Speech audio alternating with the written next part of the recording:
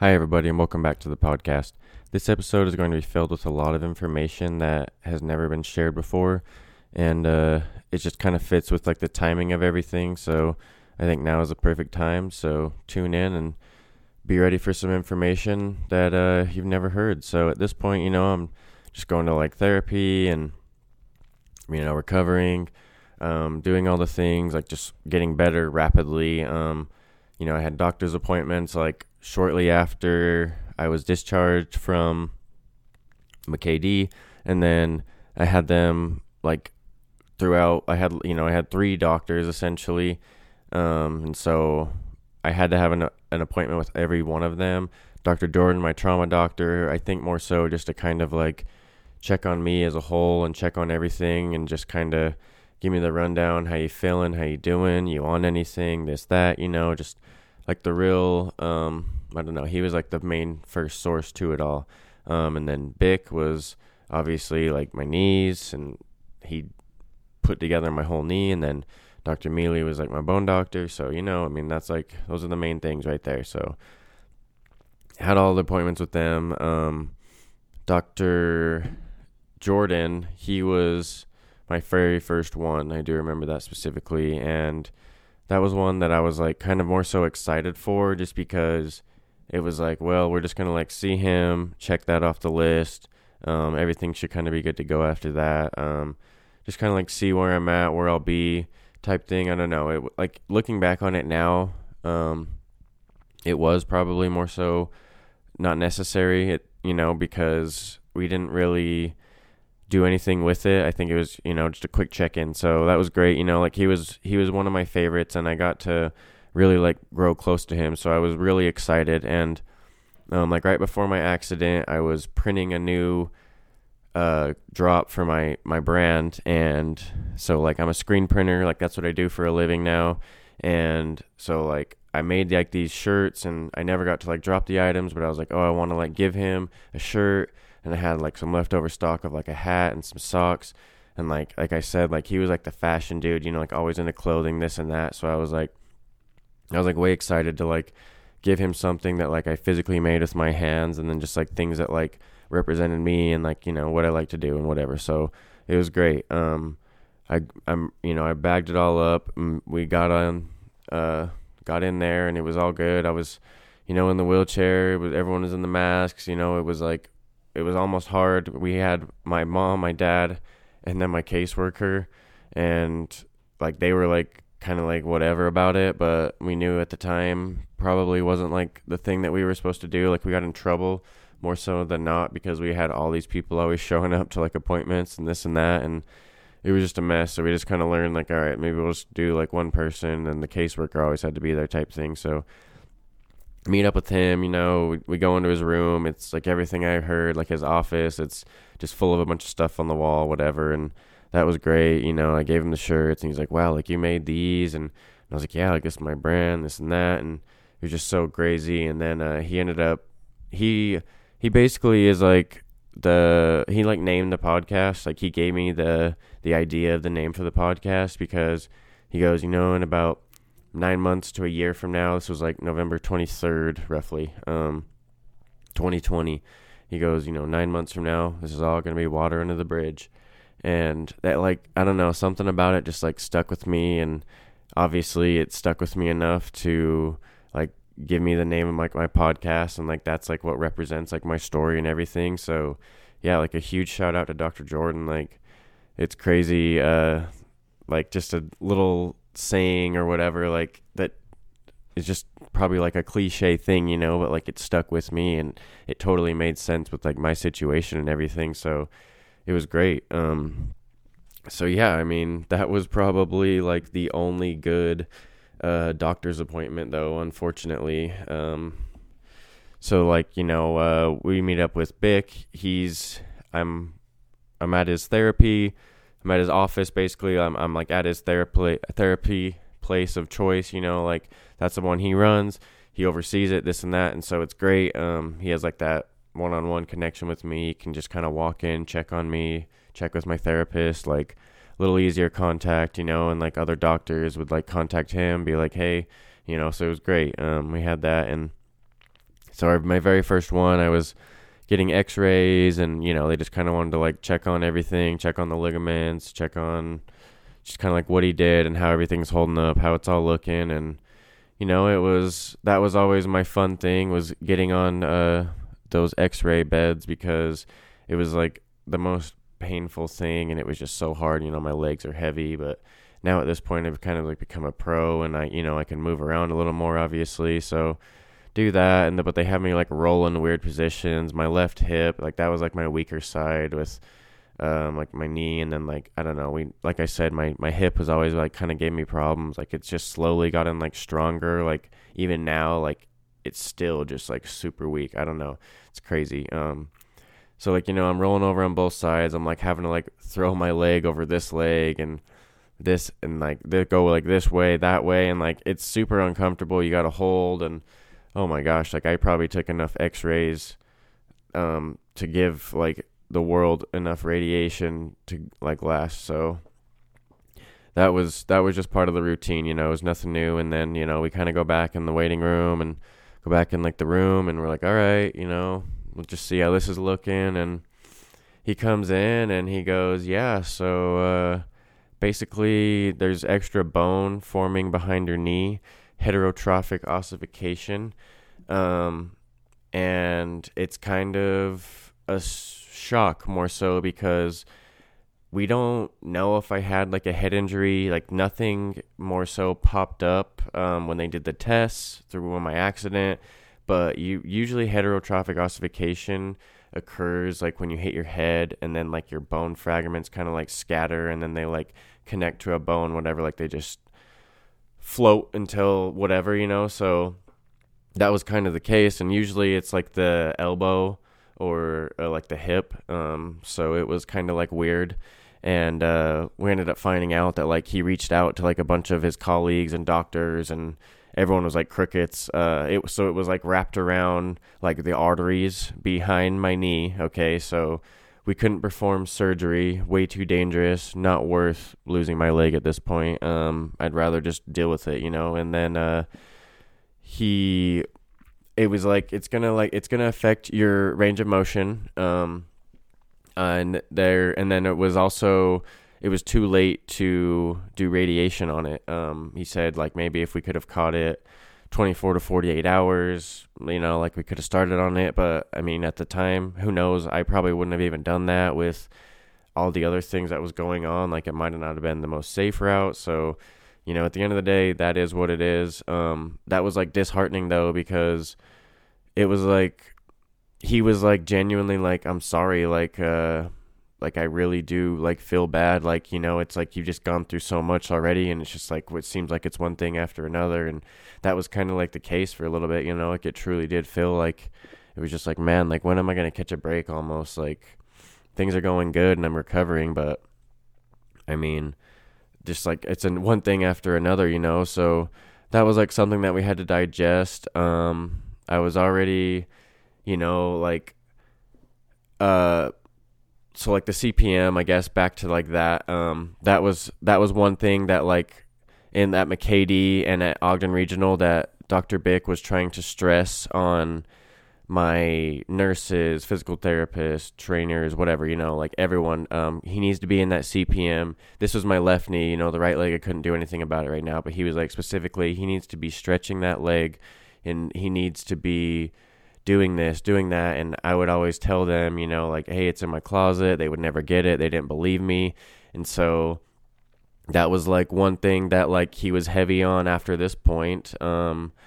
We needed to get into the CPM, and we needed to bend that knee. So it's a machine that it basically just bends your knee for you. You can set it to the degree. He was like, just slowly like make your way up. Like I was seriously at like 60 degrees, 70 degrees. And like that was like my max for so long. And that was like, I don't know, that was almost like, okay, this is better than nothing. Like my doctors, as I was like progressing and as I slowly got better, like they were almost impressed, they were just like, wow, like the fact that you're able to get this much range of motion out of your leg is kind of ridiculous with like what you have going on and like what you physically can't control with like that bone and where it's wrapped and this and that, and nobody can do anything about it. So it's crazy, to hear all this. So he was just like, yep, we'll do CPM. It's continuous passive motion. That's what it stands for. Blah, blah, blah.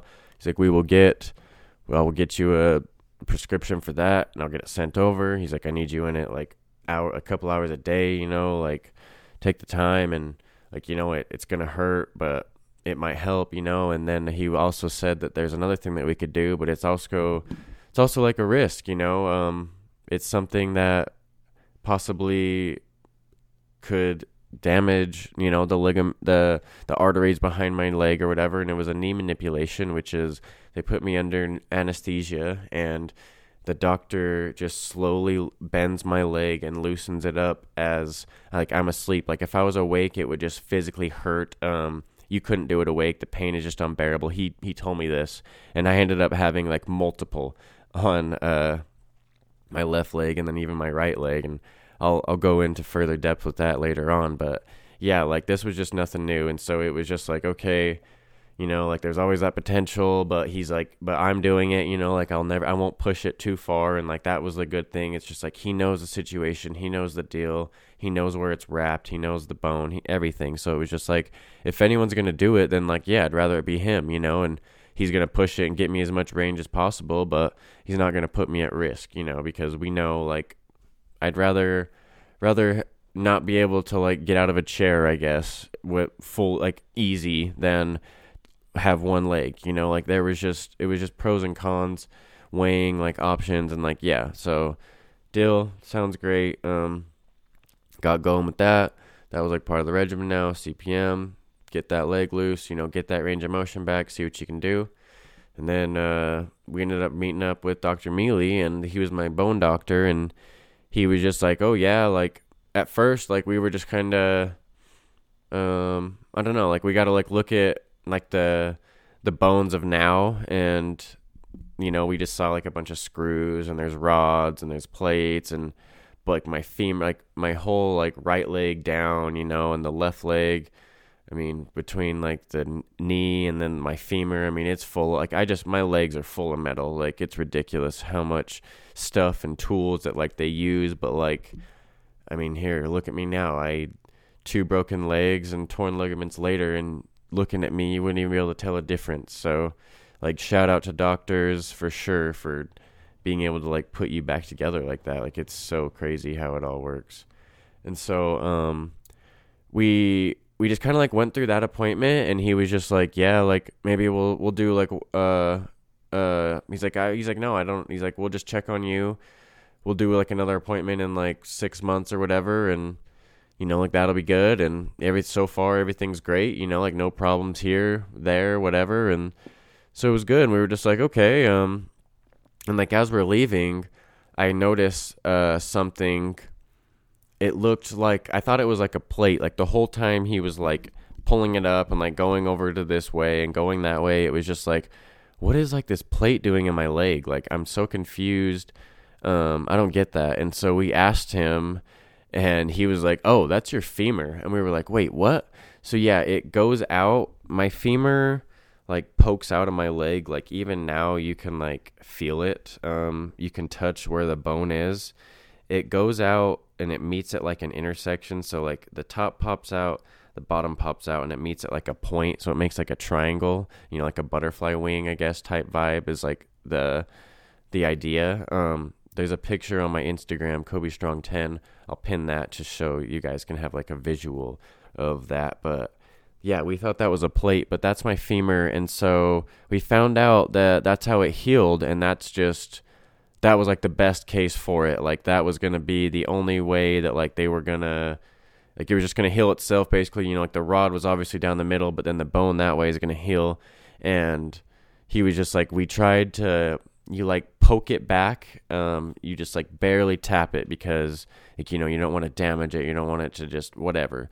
He got like, medical termy on it, and it was just like, okay, like we get like the idea, but other than that, we don't know. We have no clue what you're saying, going in one ear and out the other. So it was just like, okay, so that was just basically like the best thing. They tried to like push it back in.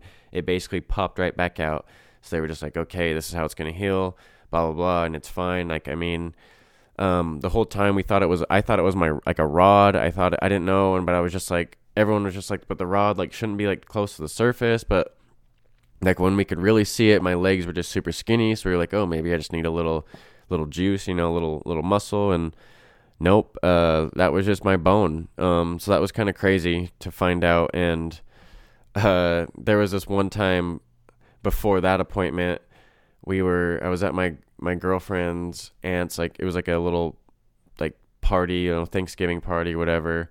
And her brother, I was like telling him, like, I was like, oh yeah, like this is my rod right here. And like I had him like touch like my pants, and he like knocked on it.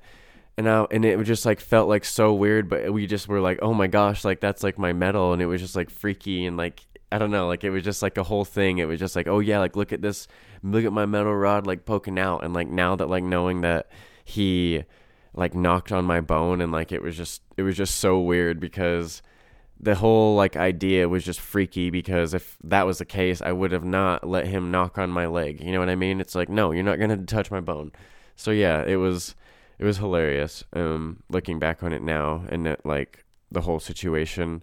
And so yeah, that was kind of like the end of like the initial doctor appointments, and that's just how that was like that, so that was kind of a lot to swallow in like the first half of my recovery, because at this point, like I'm not walking too good, like like I was obviously like we got the crutches going and everything, and so I was able to like get on my feet, but like yeah, it was hard and it was rough, and I couldn't bend my legs. Like I couldn't sit in a chair normal 90 degree, like nothing. So it's crazy now, like seeing where I've come from. And so, like it's around the holidays. I'm chilling.